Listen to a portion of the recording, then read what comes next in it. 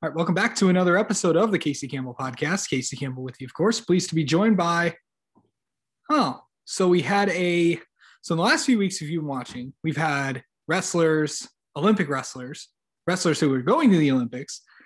We've also had a professional runner for Nike, and now we have a power lifter.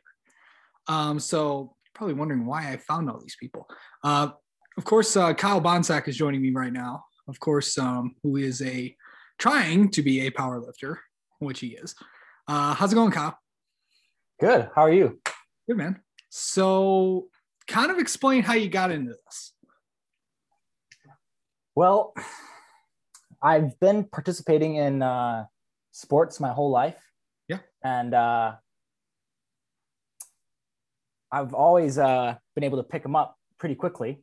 Yeah. And I was a wrestler throughout high school and a cyclist as well. And then I decided to stick with cycling throughout college. But every off season in cycling, I would lift weights, and I would always put on a decent amount of muscle during the winter. And then I would lose it when the springtime came and the season began. And they just got to a point where I think I had reached about my limits with cycling. And I made the transition to stick with lifting, and then powerlifting opened up after that. And here I am. Okay. So typically what's the most you've lifted so far? My best back squat is 525 pounds. My best bench is 430 pounds. And then my best deadlift is 565 pounds. Dang, that's pretty good. So kind of go into, what the training is like with all this. I mean, just take me through like a typical day with this.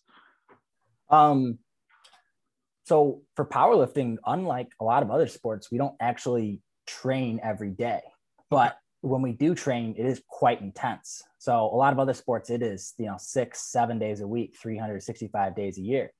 But just with how intense it is on your body, you can't really afford to like squat super heavy every single day. Your body just won't recover in time. So more often than not, I'm only training about 3 to 4 times a week.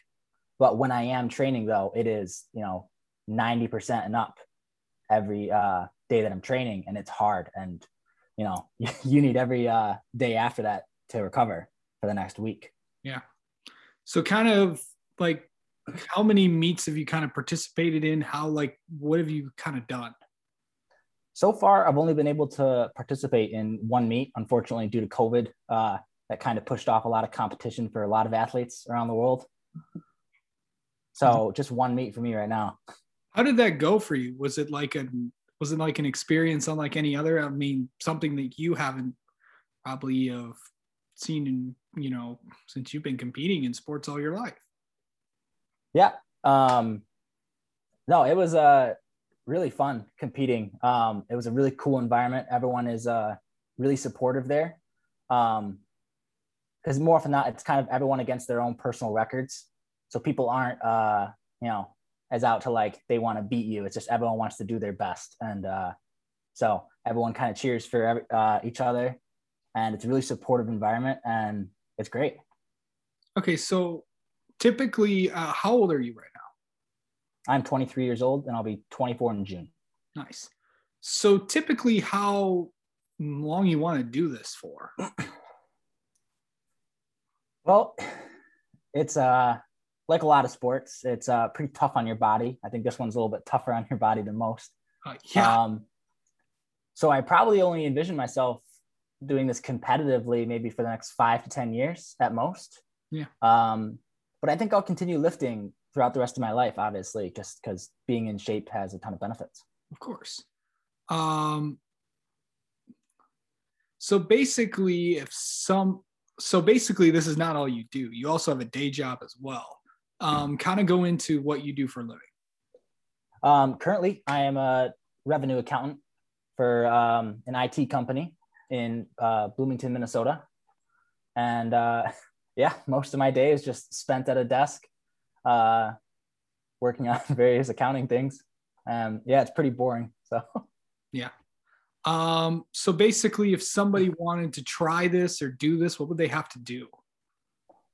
I'd say the first thing you'd want to do is just go to the gym, start working out, and getting a base built underneath you. As long as you have some time lifting weights under tension, it'll make that transition into powerlifting and lifting really heavy weights much easier. Yeah. And really, just when is the next competition that you're planning on, doing in the next few, whenever you can, I should say. I haven't scouted it out yet, but I would like to do a meet this fall or this winter.